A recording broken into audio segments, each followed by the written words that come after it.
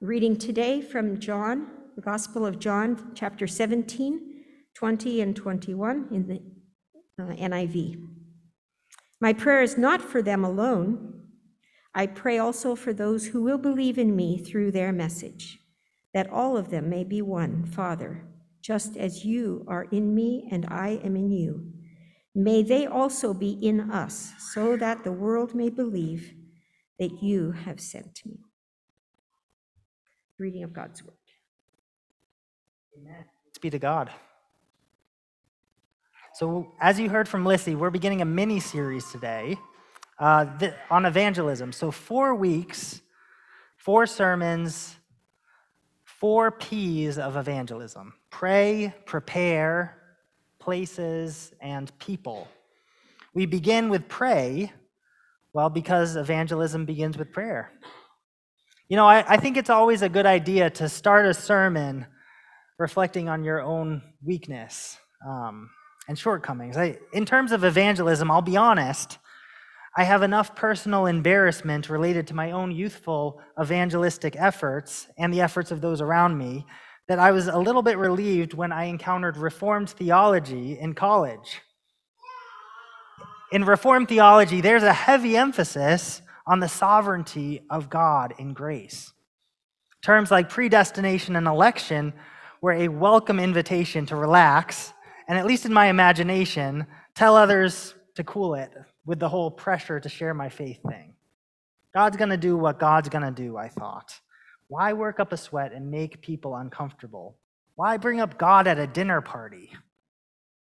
In the process of working all this theology stuff out during college, I'll admit the place of prayer in evangelism became truncated and caricatured in my thinking to simply trying to force the hand of God to elect the reprobate. In other words, the only function prayer could possibly have in evangelism was to try to argue with God, to like Moses or Abraham did, which according to my Reformed theology was a futile endeavor. So prayer and evangelism, at least in my thinking at the time, don't really belong together. And I wonder if you've ever considered the place of prayer in evangelism. Maybe you can relate to the philosophical challenges of sovereignty and free will. Or hey, maybe you're a pragmatist and you think about all the evangelism that you could accomplish if you didn't idle away your time praying about it first. And maybe you see prayer as the foundation for evangelism, only you never really get past the foundation. It's easier to pray for missionaries and agencies like YWAM than to do the hard work of evangelism ourselves. You know, our passage helps us to see why evangelism begins with prayer. Our passage today, you know, it could be called inner dialogue of the Trinity. I mean, this is Jesus praying to the Father. At a critical moment in Christ's last days, he prays for the church. He prays for unity among his followers. He prays that they would pass the stress test of Good Friday. And that instead, the church would be held together in God. He also prays that for the church across time, as in into the future. The church is a missionary community that will continue to expand, and Jesus wants new members to be enfolded into that community with that same spirit of unity. In our passage, there are 2 essential truths that we can't lose hold of.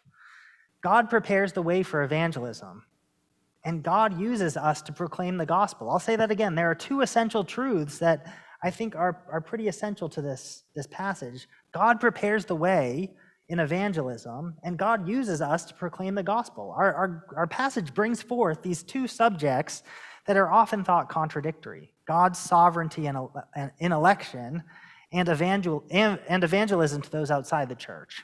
Evangelism begins with this prayer, really. The reason that prayer precedes evangelism is actually deeply theological. God is sovereign in grace, and so actually he's our only hope in evangelism. And the Lord, Jesus, is the one and only agent of evangelism, whose work we join. So I'm gonna break those out. But first, let's talk about that first piece here, the sovereignty, and next we're going to talk about the evangelism piece. So there's sovereignty, there's fingerprints of sovereignty all over this prayer. Jesus recognizes that God was at work in drawing people to him. And he prays that God would help to preserve these people. In verse 6, so earlier than our passage started, so chapter 17, verse 6, Jesus says that he manifested God's name to the people whom you gave me out of the world.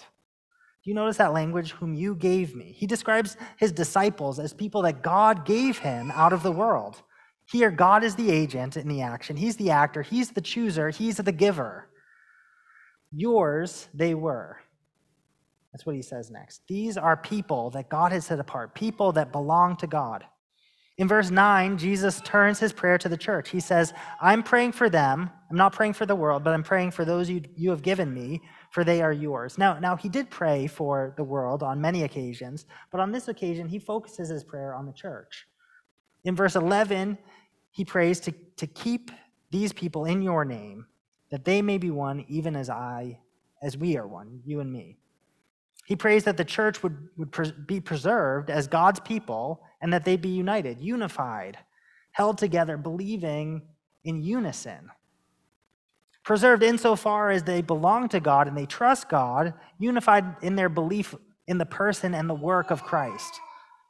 And our passage then our passage today, starting in verse 20, it refers to the future generation of believers. What I hope you see here is that Jesus prayed that God would act to gather and preserve the church in unity across time. His prayer shows us that Jesus relied on God's sovereignty and grace. And this is the consistent message throughout Scripture, that God from all eternity has chosen whom he will save, and that Christ has come to save those whom the Father has given him. God is sovereign in grace. But the other side of that message that we can't logic ourselves out of is the fact that Christ offers himself as the Savior of the world and guarantees to bring to glory everyone who trusts in him. That's why we evangelize. We evangelize because we share our hope, because there is a promise to each and every person who believes. Evangelism is all over this prayer. Jesus prays, so this is our passage. I do not ask for these only, but also for those who will believe in me through their word. Jesus prays for the fruit of their missionary endeavors. He prays for the church across time into the future, for future Christians, even us, even for us. It's wild to think about. And then let me read these words really closely. He said, for those who will believe in me through their word. So through their word, the church across time is reliant on voices. The gospel spread through the words of the apostle and through the words of their converts and through the words of the next generation of converts and so on. One of my professors in seminary, he actually charted his academic lineage. So the person who supervised the supervisor of his supervisor's PhD. So you chart that. And he was in the counseling world. And so his academic tree may have actually included the actual father of psychology, Sigmund Freud, which I think is pretty cool. And I think it would also be pretty cool to see the family tree to see the family tree of faith. So I imagine it would be pretty knotted, but to see, you connected to the people whose words helped you believe, and then where the words of someone else helped them believe. And if you think about that lineage from time to time, I think it would be pretty wild and knotted, except in one place. And that's the stump of this wild and knotted tree. If we take the faith lineage far back enough, for each of us, for each and every Christian, we'll get right past the reformers, right past the church fathers, even back beyond the apostles to Jesus himself. Every time. And the faith tree has grown up because people belonging to God held on to the heritage of their faith and they helped other people believe. You can be that voice for other people. You can help graft them into the wild-looking tree that is our faith, that is rooted in Christ. I mean, how amazing is that thought? This is I think there's a real heart for evangelism in this prayer. Jesus prays this in verse 21, so that the world may believe that you have sent me. I mean, Jesus' prayer here is so that the world may believe. There's no qualifications. The reason it's important is because Jesus was sent by God, and that is at the heart of accepting his message. We have to believe he was sent. The things Jesus said and did have consequences because of who he was. That repentance and believing in him are the foundations of peace with God. God's grace is given to us in Jesus, and we have to know that he was more than just some guy making claims about who he was. The heart of evangelism is pointing people to grace, that grace available through God in Christ. And that's why he wants the world to know that God sent him. Because he wants the world, that's his longing, for the world to turn to him and walk in forgiveness and new life. You know, you see both of those things in this passage. You see that reliance on sovereignty and this heart for evangelism. And I'm thinking about sovereignty and evangelism. Reformed Christians have some unique challenges in evangelism, specifically because we believe God is first and foremost in salvation. It can make us a little bit hesitant and even fatalistic. I mean, you don't get the nickname Frozen Chosen for nothing. The fact that God, who is outside time, has selected those he will save means that the final product of that wild-looking tree, that thing which represents the visible church, is known. If you're anything like me, when I first learned about Reformed theology, you may wonder, well, what's the point then? What's the point if it's already known?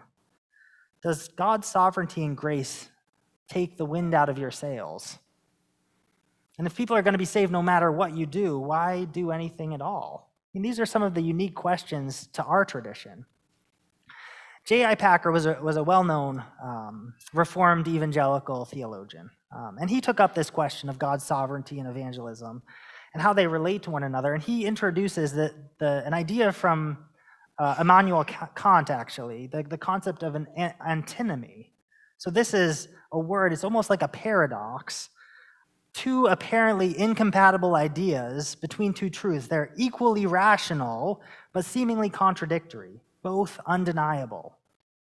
The call to evangelize with any real sense of consequence to it does run up against the determinism of God's election, in the same way that the problem of free will stands against universal causality. The theological tendency that we have, that theologians have, that anybody's going to have, is to try to work this out logically and to stress either one side or the other of the equation, either the human responsibility side or the God sovereignty side. And when we stress the human responsibility side, I mean, of course, we rightly see the importance of prayer, of fasting, of winsome witness. We also stress the human responsibility of listening, of believing, of accepting, of choosing God. On the other end, when we stress God's sovereignty, we rightly see that God alone softens the heart. He enables us to see our own need. He creates a longing in us. He leads us to repentance. He awakens faith in us. God changes our will towards obedience. These things are both true. I mean, what can we do then? In a real sense, the answer is to embrace that there's mystery in the equation and recognize that we won't be able to find a formula with words that fit human logic. We can't mix together 50% sovereignty and 50% evangelism when Scripture teaches both in full force. No, God created an equation where we evangelize, and God created an equation where he knows the end from the beginning. There are consequences to accepting both the reality of God's sovereignty and the call to evangelize. And that's what I want to talk about next. Because I think for us, if we take both seriously, the starting point is self-reflection, right? If God is the agent and the agent in this action, the chooser, the giver, then we can come back to the recognition that God was entirely responsible for our own conversion. God is the one who preserves us in this state of grace. We exist in a state of dependence on God. From beginning to end, we can't choose God unless God changes our heart to want to choose him. I don't know about you, being chosen by God is both humbling and it awakens in me this sense of gratitude. It also reconnects me to the experience of my initial conversion, where God's grace was fully on display. I truly believe if we're going to evangelize, it can't be from a place of guilt or duty, but it comes from a place of gratitude. We can't twist people's arms into the kingdom, and likewise, we can't have our arms twisted into twisting theirs. Existing in this state of dependence on God is exactly why prayer is the foundation for a ministry of evangelism. Not as a means to bend the will of God or to convince God to add someone to the elect that we assume isn't already part of the chosen, but to connect us to the heart of God for the world and for our friends and for our family. When we hear Jesus' prayer so that the world may believe, let's not be so quick to add qualifications to that. Knowing God is sovereign gives us the patience to trust in God's timing, which is pretty much never our timing. We don't know the future. We don't know what the final product of that wild-looking tree is going to be, but God does. Amen?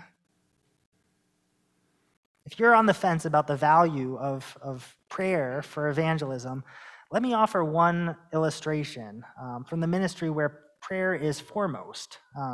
The Salvation Army in Vancouver's downtown east side calls itself 614 Ministry. It's in reference to Isaiah 61:4, which says this: "They will rebuild the ancient ruins and restore the places long devastated. They will renew the ruined cities that have been devastated for generations." According to their mission statement, Isaiah 61:4 describes Vancouver's downtown east side. One person in the ministry comments on how the city has been lost to illegitimate businesses, drug and human trafficking, and gang violence.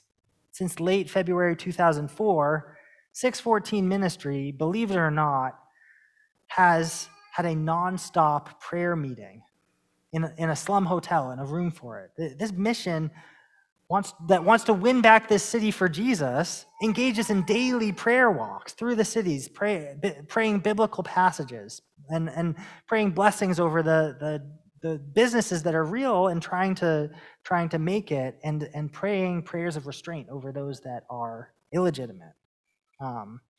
Prayers of protection, prayers of restoration for hurting people.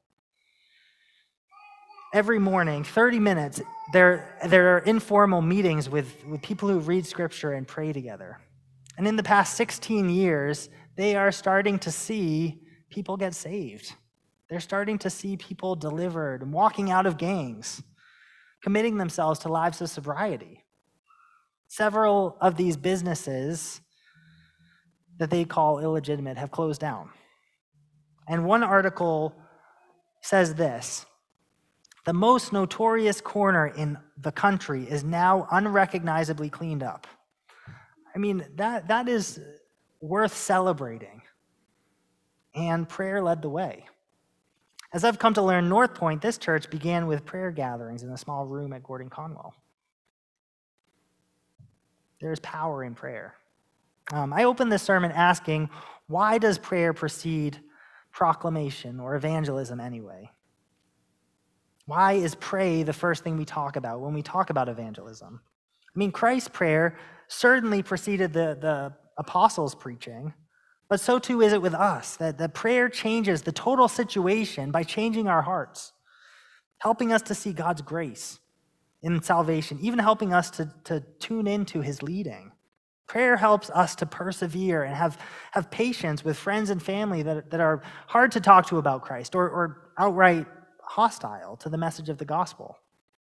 The gospel is certainly not a friendly message. It is a message of a total allegiance shift, a surrender, a world reorientation, a step into a world of faith where things like impossibilities and antinomies exist. And while God knows the final outcome of what that wild-looking tree is going to look like, we can neither give up on anyone or lose hope that Christ is the way of salvation. Christ offers himself freely as the Savior of the world and invites anyone who would believe in him into a lifelong reliance on him in the context of life with his people, unified, existing in unison. I want to pray for us. Lord, I pray that we would pray that a spirit that is willing to open up and share the realness of our life, the realness of our faith with our friends and neighbors and families would awaken in us. I pray that we would not feel hopeless. I pray that we would be reignited with excitement, that you are the way, the truth, and the life, and no one comes to the Father except through you. I thank you for everything that you have done in this world. And I thank you that you call us. You call us. And I pray that we would respond in ways that bless this world. I pray that we would use our words to grow the wild-looking tree which is your kingdom. We pray this in the precious name of Christ. Amen.